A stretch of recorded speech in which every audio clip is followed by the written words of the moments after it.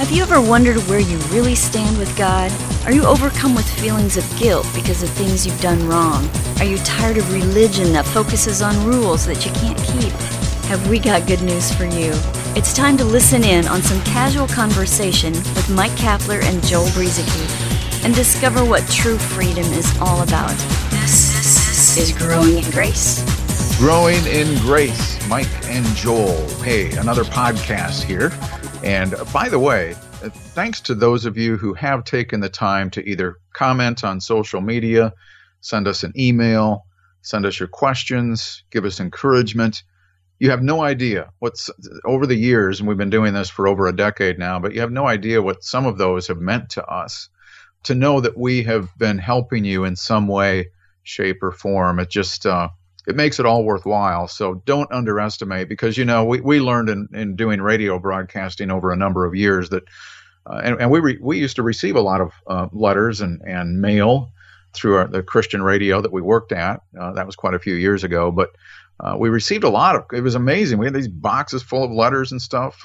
Some of them were actually handwritten letters because email came along during our tenure in broadcasting, and then we would start printing those off. But it's a very small percentage of people that you would hear from in your audience. So I just wanted to say thank you for that. Mm-hmm. And that's understandable too. I mean, I listen to a lot of other different things, and I generally don't contact the podcasters that I listen to, but every once in a while I have done that, and we do enjoy hearing from you.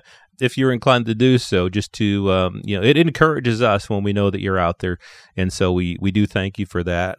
We've got, there are people out there who object anywhere from mildly to very strongly to the type of stuff we talk about here on the podcast. And we're not discouraged by that. I mean that we're okay with that. We understand that. But it is always nice when other like-minded people come along and encourage one another in these truths. The truth of the new covenant and all that Jesus has accomplished on our behalf. And, one of these things that Jesus has done is that he came to do God's will. And we've been talking about the Lord's Prayer, what is known as the Lord's Prayer anyway. This prayer that gets prayed week after week after week in many churches. And when Jesus, right before he taught his disciples to pray that prayer, told them, don't use vain repetition as the Gentiles do, as the heathens do.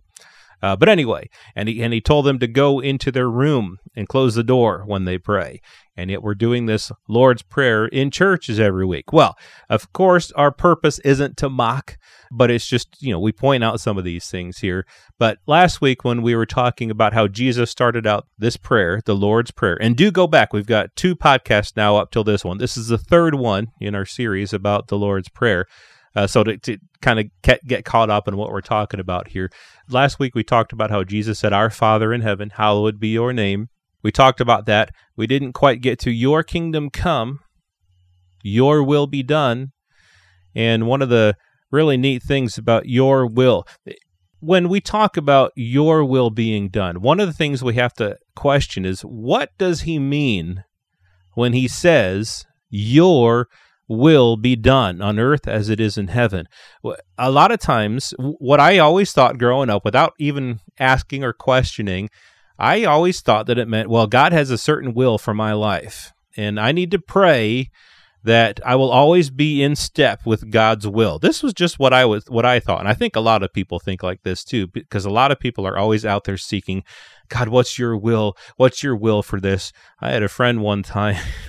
And he was so into that one time we were walking downtown and we were in front of a Chinese restaurant, and we were going to go in there and eat. And he had to bow his head right there and pray and ask the Lord if it was his will that we went in there.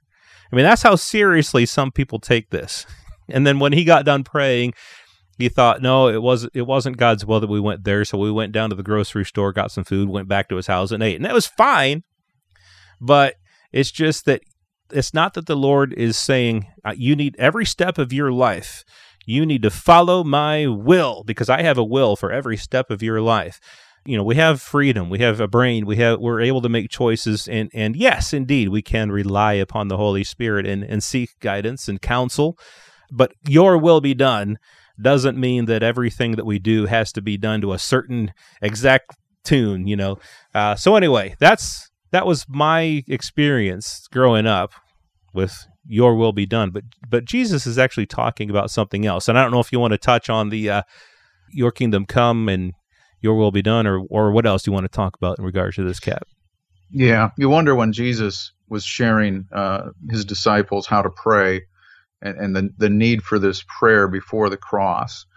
You wonder if he was taking it kind of slow, and would pause for special effect after almost each sentence, because there are, I know we blend it and we say it quickly, but there's a lot of different things going on here in this prayer, so your will be done, but right before your kingdom come. You'll get theologians going on this one, and I'm not one of those, so we'll try to keep this simple. But the word in the Greek, it's defined as kingship, sovereignty, authority, rule. I think you'll find that some word studies will say this is not to be confused with just a kingdom, but rather the right or authority to rule over a kingdom, or the realm in which a king rules. In other words, a kingdom requires a king. It cannot be defined apart from the king. Otherwise, it's not a kingdom. Even like when Pilate, for example, was interviewing Jesus before his death, Jesus said that his kingdom is not of this world. And Pilate's instant response was, so you are a king. So you see, you couldn't have one without the other. And so when people think of the kingdom, sometimes they get all kinds of different ideas as to what that means. Ultimately, really what it means is it means Jesus. He's the king of the kingdom, and we can't have a kingdom without him. Paul would testify about the kingdom. And how would he do that? He would try to persuade them concerning Jesus. Book of Acts, chapter 28, verse 23. He would do that from the law of Moses and the prophets from morning until evening. Again, trying to persuade them concerning Jesus, testifying about the kingdom. They go hand in hand. They go together. We're referred to as kings and priests, or the New King James says he has made us to be a kingdom and priests. And so you can see this close connection between king and kingdom. And interestingly, Jesus said, if it is by the Spirit of God that I cast out demons, then the kingdom of God has come upon you. In Luke 17, when asked when the kingdom would come, Jesus said it wouldn't come as something to be observed, as if you could say it was here or there, but that the kingdom, I quote, the kingdom of God is in the midst of you. Now that's a big one, because how does one go about describing the kingdom in terms of it being inside of you? So you see, it all centers around Jesus, Christ in us. But again, even if you want to just look at the kingdom as some sort of realm or domain where people live, exist, or abide, guess where we abide in our current covenant? In him. He's the ruler. And so I just wanted to mention that about the kingdom. Your kingdom come. A lot of people think they're praying about a future kingdom that hasn't come yet. Well, I would just beg to differ on that, because I find it hard to believe that Jesus was instructing all forthcoming generations of people who would ever walk the earth to pray this prayer for something that would never occur in their earthly lifetime. I just find that hard to believe. Book of Hebrews 12:28, we have received a kingdom that cannot be shaken. The kingdom has come through the person of Jesus Christ, as he himself declared. And now back to this, your will be done. Are you in Hebrews, Joel? I'm in Hebrews, got it open right in front of me. I'm going to let you take it over then. I mean, because you've already set this up. A lot of people just think that we're talking about God, your will be done for various things happening in my life and in the world in general. And there's something more specific being talked about here. It was the ultimate will of God that would be done through Jesus Christ to bring us our redemption. And that will of God, what is it? We find more about that in the book of Hebrews. And we'll get into, I don't know if we will this week, but we'll also get into God's will being done on earth as it is in heaven. Mm-hmm. Yeah, because I got that in mind too. We'll see how far we get here in the last few minutes. But even before I get to Hebrews, one thing that Jesus prayed, remember when just before he went to the cross, when he was in the garden. That's right. And he was sweating blood. And he went away and he prayed, saying, "Oh, my Father, if this cup cannot pass away from me unless I drink it, your will be done." So there's a hint there about what the will of God was, God's will being done. When Jesus prayed, "Your will be done on earth as it is in heaven." And you'll find the same thing in Luke 22, the same story. "Father, if it is your will, take this cup away from me. Nevertheless, not my will, but yours be done." And so what was that will? Well, obviously, we already hinted that it had to do with the cross, and it has to do with what Hebrews tells us. And so just to get right into it here, the writer of Hebrews is quoting from the Old Covenant, talking about how in Hebrews 10:4, "For it is not possible that the blood of bulls and goats could take away sins." Talks about there being a reminder of sins and all of that, and it only brings about a consciousness of sins. But he then quotes from the Old Testament, "Sacrifice and offering you did not desire, but a body you have prepared for me. In burnt offerings and sacrifices for sins you had no pleasure. Then I said," now this is Jesus talking, "Then I said," or this is, the writer of Hebrews is supposing that this is Jesus talking, "Then I said, behold, I have come. In the volume of the book it is written of me to do your will, O God." Previously saying, sacrifice and offering, burnt offerings and offerings for sin you did not desire, nor had pleasure in them, which are offered according to the law. So it wasn't that God wanted those old covenant law burnt offerings and sacrifices, but he said, "Behold, I have come to do your will, O God." He takes away the first that he may establish the second. By that will we have been sanctified through the offering of the body of Jesus Christ once for all. That right there.